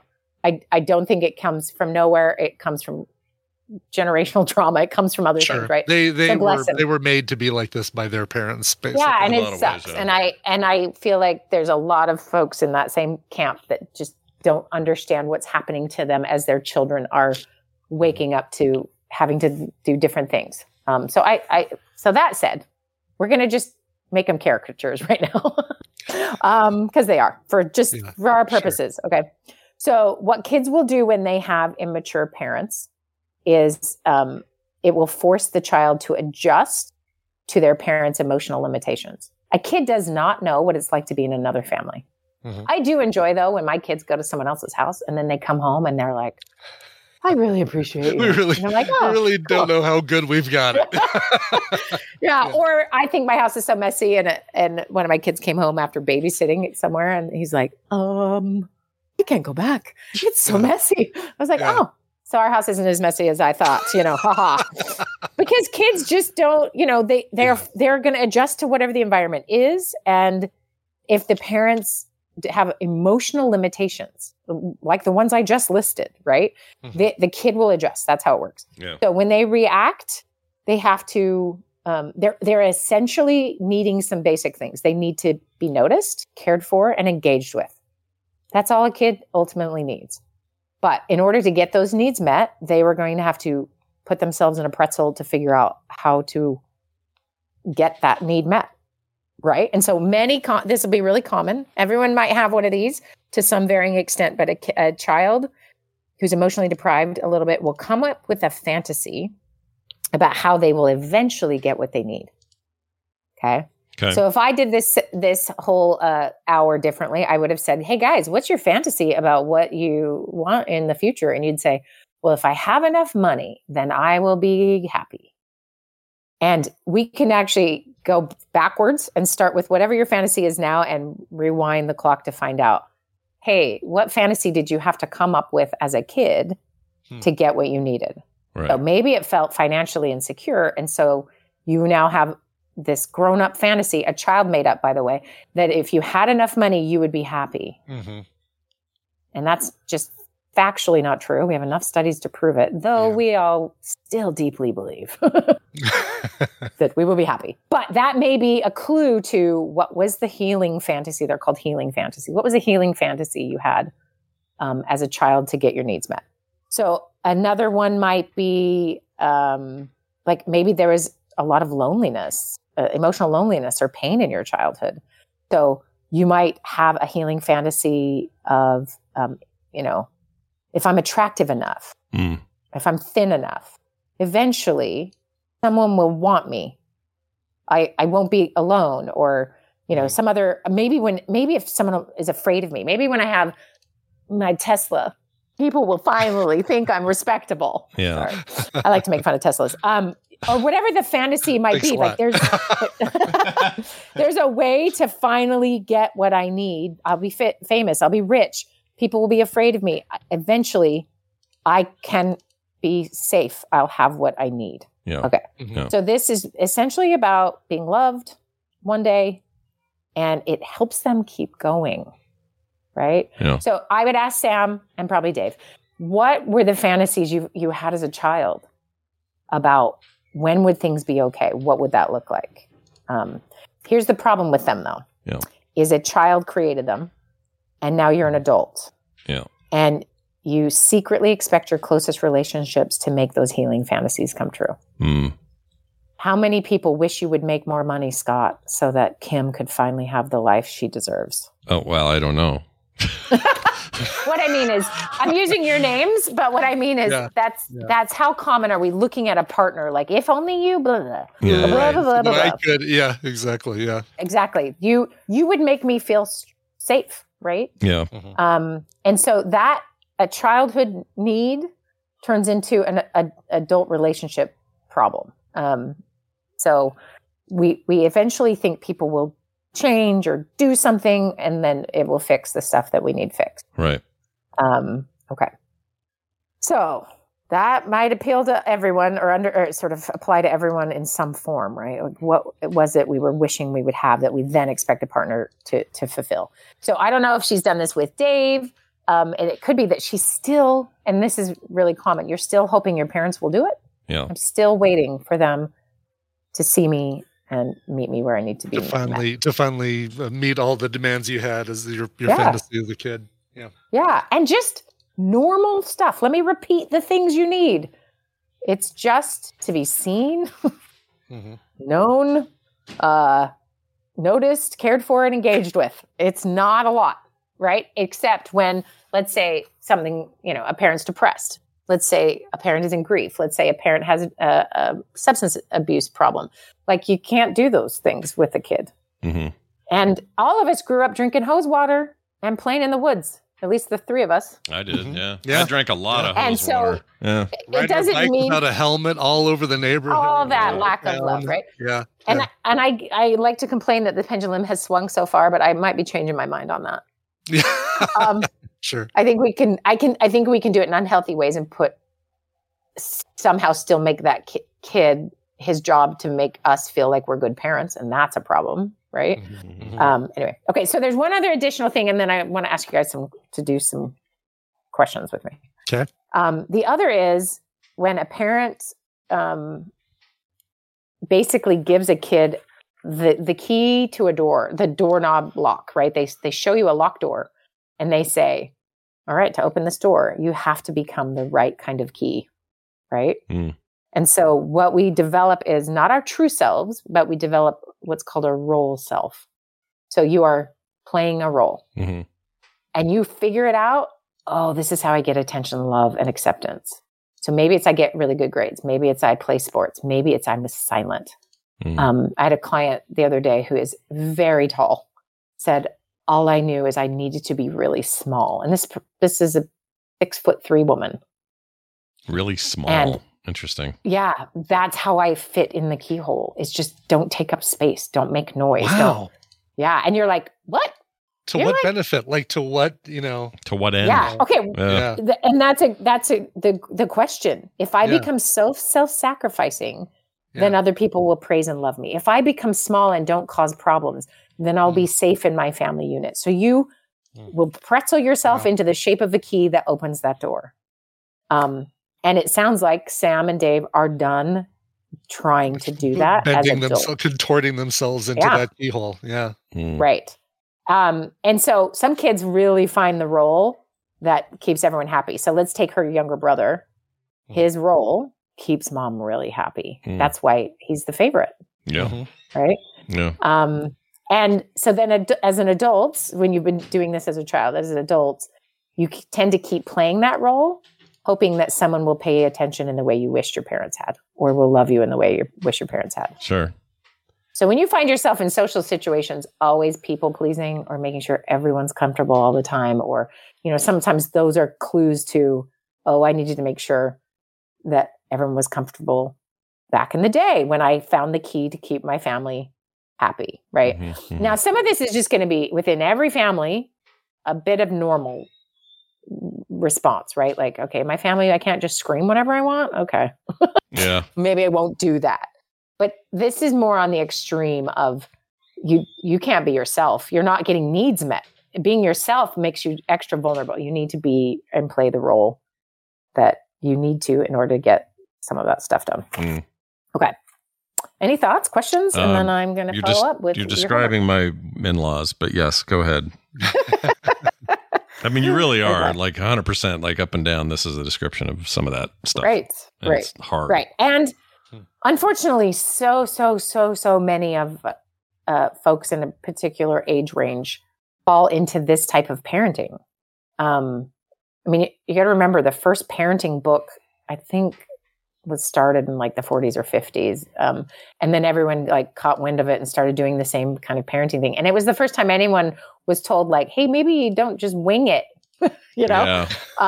And the winging it served a lot of good purposes in the sense of, kids just became model citizens or followed the whatever, or shoved their feelings down and just worked harder. I mean, I would assume we could maybe figure out numbers of how much GDP is based on people just not having feelings. Right.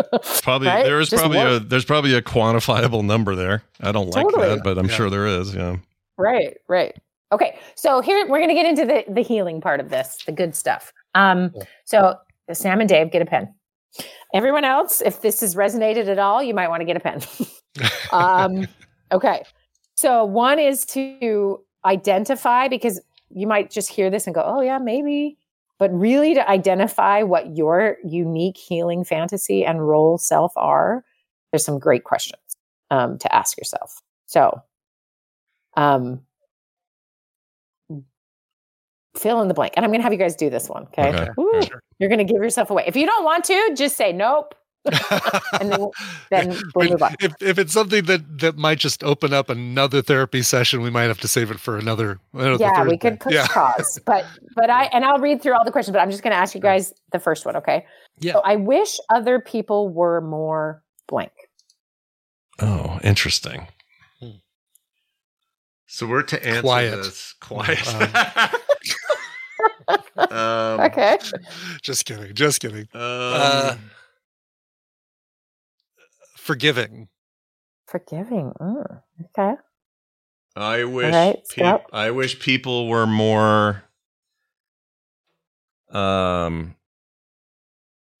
don't know the right word for this, but I know what I want to say. More accepting? No, like open. Authentic. Honest. Authentic, open. That's the word. Authentic. I want more authenticity. Okay. All right. Next question. Why is it so hard for people to blank? Be quiet. I don't know why I'm focused on that. Why is it so hard for people to see things through other people's eyes, from other people's perspectives? So, like, have empathy. Yeah. Okay. Mm-hmm. Why is it so hard for people to? Oh, that's kind of the same one. I'd say that too. Okay. Yeah. Similar. Okay. So for a change, I would love. So why can't people have their own original answer to Wendy's question? I wish people could come up with their own answer. Okay. Here's another one. For a change, I would love someone to treat me like blank. Royalty. Royalty. Lavish me with gifts. I always have to get the jokey answer out, so you get that. Like that's the hard layer of Zinger's frosting before you get to the cream filling inside me. That's right. For change, I would love someone to treat me like. I don't know. I don't have a good answer for that. Yeah, I like the way people. Yeah, generally I get treated fine. I'm sure there's something. Okay. I'm trying to think like familial ways. Like, okay, I got one. Yeah. That's for the in-laws again. I would like people to treat me like an adult who does not need you to tell me how to live my life. Wow. How to dress and live. Mm-hmm. Yeah. Mm-hmm. Amen. Okay. Coming up next Thursday on Therapy Thursday. Mother-in-law comes on the show. Yeah. Okay, so I'm going to read the next two. You don't have to answer these, but I this is really for Sam and everyone else too, of answering some of these questions. Like, you wish people were more. Why is it so hard for them to? Why can't they treat me this way? Mm-hmm. These last two. Maybe one of these days I'll find someone who will. In an ideal world with good people, other people would blank. So you come up with. Like, you're teasing out the what didn't I get met as a kid. So if your answer was, I wish other people were more honest. Why is it so hard for people to tell the truth? For a change, I'd love someone to treat me like I deserve the truth, right? You can find the theme. Yeah, pretty much exactly. Then you're like, okay, I guess my parents really held a lot of stuff back, or they didn't think that I was old enough to understand things and totally lied to me. Right. Well, there was crap going on. My dad cheated on my mom and no one said a word. And I just felt the vibe, right? Like, that can be real. Kids, by the way, kids feel stuff, as we all know. Anyway, I don't need to tell people that, do I? Kids have emotions. Ding. Kids are not robots. Yeah. Anyway, so that's how you would kind of tease out the fantasy, healing fantasy. And then if you are resonating with this and have a therapist, go talk to them about your healing fantasy, because it means there's some stuff that maybe you still need to look at, and trying to understand maybe the unmet needs and then a child's response, which is to create a way to survive that. And it may be harming your current relationships. Right. Okay. Then the other questions I want to ask, just about the fake self you have to be in order to get along. I'm just going to read them so everyone can fill in the blank. I try hard to be. I'm going to actually do this with you two first. Okay. I try hard to be blank. I try hard to be listening. Genuine. Oh, okay. sorry. Go ahead. No, you're good. Genuine's good. I like. I try hard to listen, or to be listening. Mm-hmm. Since you said B, I had to restructure it, but yeah. Okay. All right. How about this? The main reason people like me is because I have all the major consoles and some old arcade machines. I think both of you should answer funny. Yeah. I mean, it's certainly. What the first thing that I put out to people is I try to be funny. That's probably it. Yeah.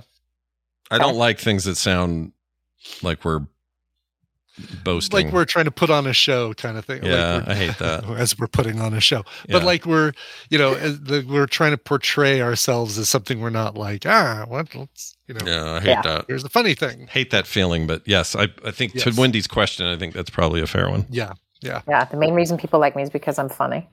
Other people don't appreciate how much I do. Yeah. Is that too short? Look at things through their perspective. That is 100% like something I think about. Like, so I'm like, all right, I'm trying to look at this through your eyes, and I'm understanding where you're coming from. Why can't you do the same thing for me? Okay. Okay. I have always 2 weeks been on Therapy Thursday. Yes, in 2 weeks it'll be Brian's follow-up. Okay, how about I have two more. I always have to be the one who blank. Makes. Let's see. How does that work around here? I'm the one that has to make compromises, I guess. Yeah, mine's similar. Mine's make the peace.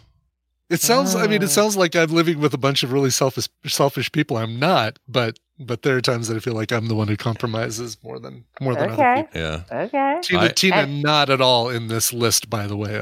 We love Tina. I have to mediate. Scott, it's a mediation job sometimes, and I don't mean in my immediate household. I mean in general. Like. Okay. Yeah. That's Yeah. And also, I would throw this one out, maybe for you, Scott. I always have to be the one who breaks the silence. Silence. Yeah. Yeah. I have to. Okay. I can't help With it. the joke. Okay.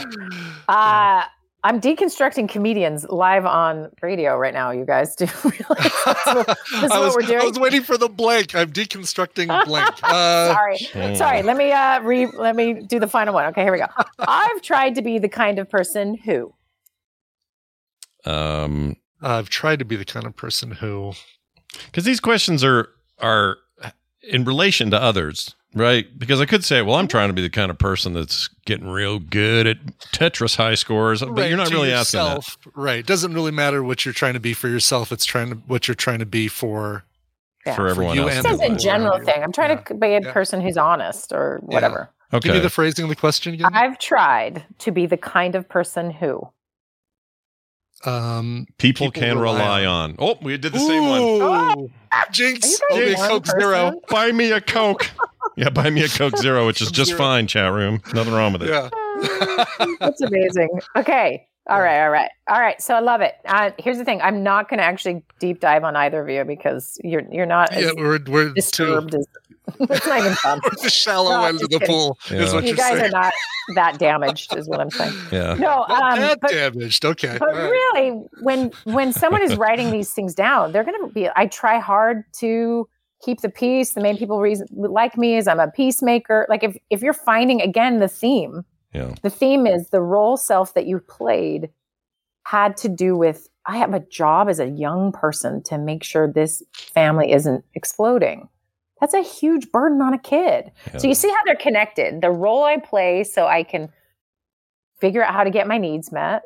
And then the fantasy of what I'll get later on in life so I can survive this. Maybe my mom will finally treat me well. You know the amount of like blissful crack this mom in Ohio would have if she could just do her freaking work and then come to her kids and say, my bad.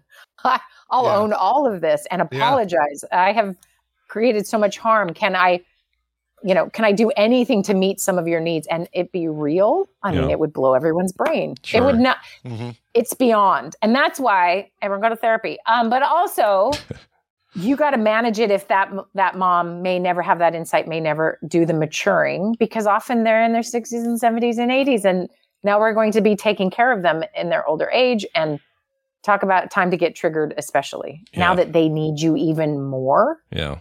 When they maybe always needed you to manage their emotions. Now suddenly you are literally their mother or father in terms of caretaking. Yeah. It's hard. It's a lot. Yeah, it's a lot. It is a lot. And so this Samantha and Dave have an idea, which is we'll get out of here. And when anyone needs to get out of there, you got to ask yourself a couple of things. Is this for the thing you're going to or the thing you're getting away from? And if it's the thing you're getting away from, often it's a flight response to lots of chronic stress. right? And which I think is pretty obvious here. And so I think slowing down and doing some of this work, and I'll tell you, everything I talked about today, I stole from a book. I wanted to tell you at the end so you'd think I was smart. I can't believe it. This is terrible. You're smart. I mean, that's the fact Look that at me. I tricked you all. Yeah, this is Wendy's question was, I always try and trick my brother and his co-host on his show.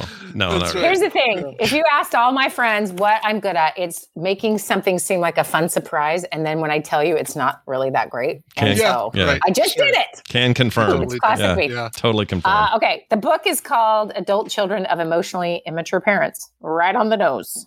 Wow. Do not leave it on the counter. What I was going to say. You just leave that out Thanksgiving, just see what happens. I might buy it just for that reason, just to see what kind of reaction. It is so good. And I went through some of the things she has you do in it. The questions are in here. It teaches you how to heal it. It's fantastic. It's from Lindsay Gibson, Gibson. Mm-hmm. I just absolutely love that she called it exactly Adult Children of Emotionally Mature Parents. There is no hiding what this is. No, it is exactly not hidden behind a very vague title. It is what it is. Yeah. Jeez. And it's great. So get it if any of this resonated. And the work of healing some of this is not easy, but man, I'll tell you what's harder. Live in Ohio, 2 blocks away from your mom who treats you like that. That's what's hard. Yeah, that's hard. And so hopefully this gives them some things to start practicing with, and go grab that book, and anyone else, because it's a lot of free therapy in this book. It's pretty great. Really? And do the exercises. And, I think anyone who could need someone to grow up so you can have a healthy relationship with them, it doesn't happen. It rarely happens. You can't make them do it. You can ask, you can beg, you can try, you can drag them to therapy, you can do all sorts of things. It's really, really difficult to get someone out of some of those things if they don't want to or don't even see it's happening. And sometimes these parent roles are so strong that they just don't think they have any problems. Right. Mm-hmm. And one thing that will resonate to people, at least it seems obvious from the internet, is like when you give feedback to your parent about maybe not getting some of your needs met, they'll go right to, well, I was just a terrible mother. Oh my gosh, dude. Yes. I tried. Exactly. It's like, here comes the guilt. Yeah. Yes. Well, that one hits home. Immature response, right? That is not someone who can see that this other person is a full human with needs and feelings. It's like they never grew up after raising their kids growing up. And so you're going to have to do the growing up. And so stay hydrated as you are healing your inner child and raising your own children and dealing with your parents who are children. Yeah. It's I mean, a lot. I get the, that one really tripped a wire. That one really gets me, because my mom used to do that a lot. And she used to say, I remember my dad made this mistake once. I may have talked about this before, but he made this mistake of trying to trick my mom into thinking he forgot all about Mother's Day until the very end. Do you remember this? This was like a family famous thing. And he was like going the whole day is like acting like he doesn't know. She's not saying anything because she's like, why isn't he, what's going on? And we all knew because he said, don't tell your mother I have this awesome patio set or whatever it was he did. And so the whole day goes on like this, and my mom is getting more and more frustrated. And by the end of the day, she's not talking to anyone, especially my dad. She's just like, major mood. And he goes, surprise, freaking, we did it, everybody. We waited all day, and look, we didn't forget. Here's this thing that cost way too much money. And she just wasn't having it. Yeah. And I remember at some point in all of this, before it all got smoothed out, she had said the phrase, well, I guess I just wasn't a very good mother and wife then, I guess, or something like that. And I remember at the time going, well, that sounds wrong. That isn't right. Oh no. And we were I was like 12 or something. I don't know what I was, but I remember that just sticking in my craw and going, no, that isn't how we're supposed to. I don't think that's how we're supposed to do this. That's not how the surprise is supposed to work. No. This is kind of effed up. Scott, this is therapy for you, but guess what just happened to me? Oh no. What? I realize why I do dumb surprises. Because you talked about that earlier. Like you do this big build up to something that's not so great, but that's the reverse. It's like I've just been the modeled. non-build up to something that is great. Right. By that point, everybody's so mad that they don't want the great thing. Okay, good clarification, but there's still something about maybe there's that a little connection. Yeah. That I'm trying to be like not do it the wrong way, but still everyone needs you like the like, reveal. Regardless, I like the reveal. you get the reveal from I like the trampoline at the inside the house at Christmas. That's what I want. But I don't often have a trampoline inside the house at Christmas. Y'all think we're kidding, by the way. My dad put a full size, like rectangular full size, not some dinky little round one. Like Olympic size trampoline in our house, in the living room. So that when on Christmas morning, we didn't know. He did it all the night before. We all walked down the steps and find that and the thing. And then it stayed there for like 3.5 weeks or something. I was going to say, because you have to, really? Yeah. It's so you'd fun. have to take that thing apart to get it outside. Yeah, it's a huge pain it's a huge pain in the butt. The problem was, I guess, at the house we were at, we didn't have finished yard yet. So that was part of the reason. But I know How was the ceiling? Mom was in. It was high. We had a high ceiling. One of those weird. Okay, good. But didn't we fall? People fell off a lot, and like it was not OSHA approved. None of this was OSHA approved. Yeah, no. But it was amazing. But I think it's inside me to do that, and then people find it annoying because it's like, okay, I'll tell you later, and then I don't. They think that's what I'm doing, and I'm like, am I? Shoot.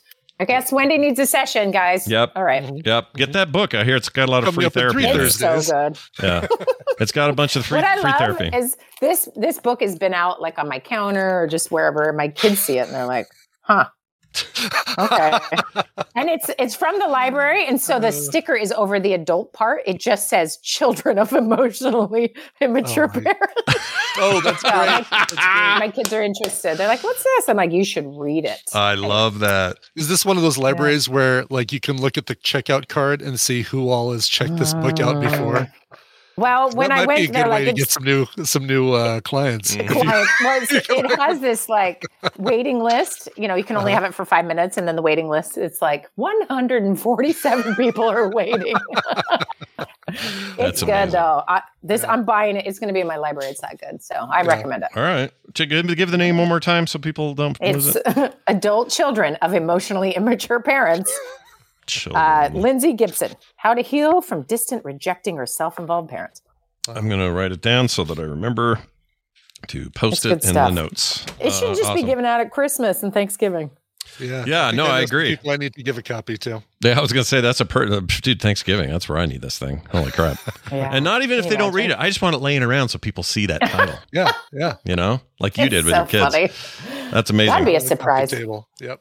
Well, I want to hear back from Sam and Max. No, what was his name? Sam and Dave. That's a whole different pop culture. Very different reference. Anyway, you guys let us know what you end up thinking or doing. Wendy and I are, we're not going to say who, but we're related to people who did something like this, where they just bolted. Yeah. Do you remember that? You know what I'm talking about. And it was like, what? We still kind of don't know what happened there, but just had to get out, basically. Kind of, yeah. It's weird, and there are other circumstances that are probably unique to it. But anyway, I want to know how things turn out for them, because this resonates, I think, kind of across the board. It's almost like a magic trick. Everybody's got something like this in their life. So. Yeah, and someone will have a follow-up of their own experience with this. So write in about that. I'd love to hear that too. Oh, yeah. It's not from we love your follow-up. So get those to us, the morningstream at gmail.com, or you can text us 801-471-0462, or you can voicemail us as well, that same number, or you can go to therapythursdays.com and contact Wendy directly. How about that? How about them apples? Wendy, have a fantastic week. We'll see you next time. Perfect timing. There's a little baby. Here, bring it. Oh, good deal. Let's see what we got. Oh, it's okay. Is this Ramona? No, that's good. This is little Phoebe. It's Phoebes. Hi, say hi. You'll say hi Phoebe. to Brian. That's Brian. Oh, there's a big scary face here too. But that's not Brian's. Not the scary one. Say hi. Oh, did you hear that? It's adorable. So give me a kiss. Kiss. Okay. See you later. I'll come see you soon. Okay. She's like, okay. She's the best. All right. I mean, Van's great too, but I got a real thing for Phoebe right now.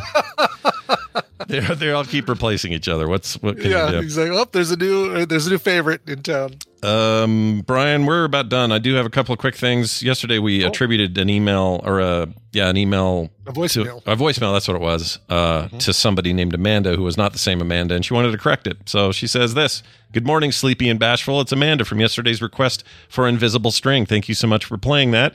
Just wanted to clarify, I am not the Amanda that sent that voicemail.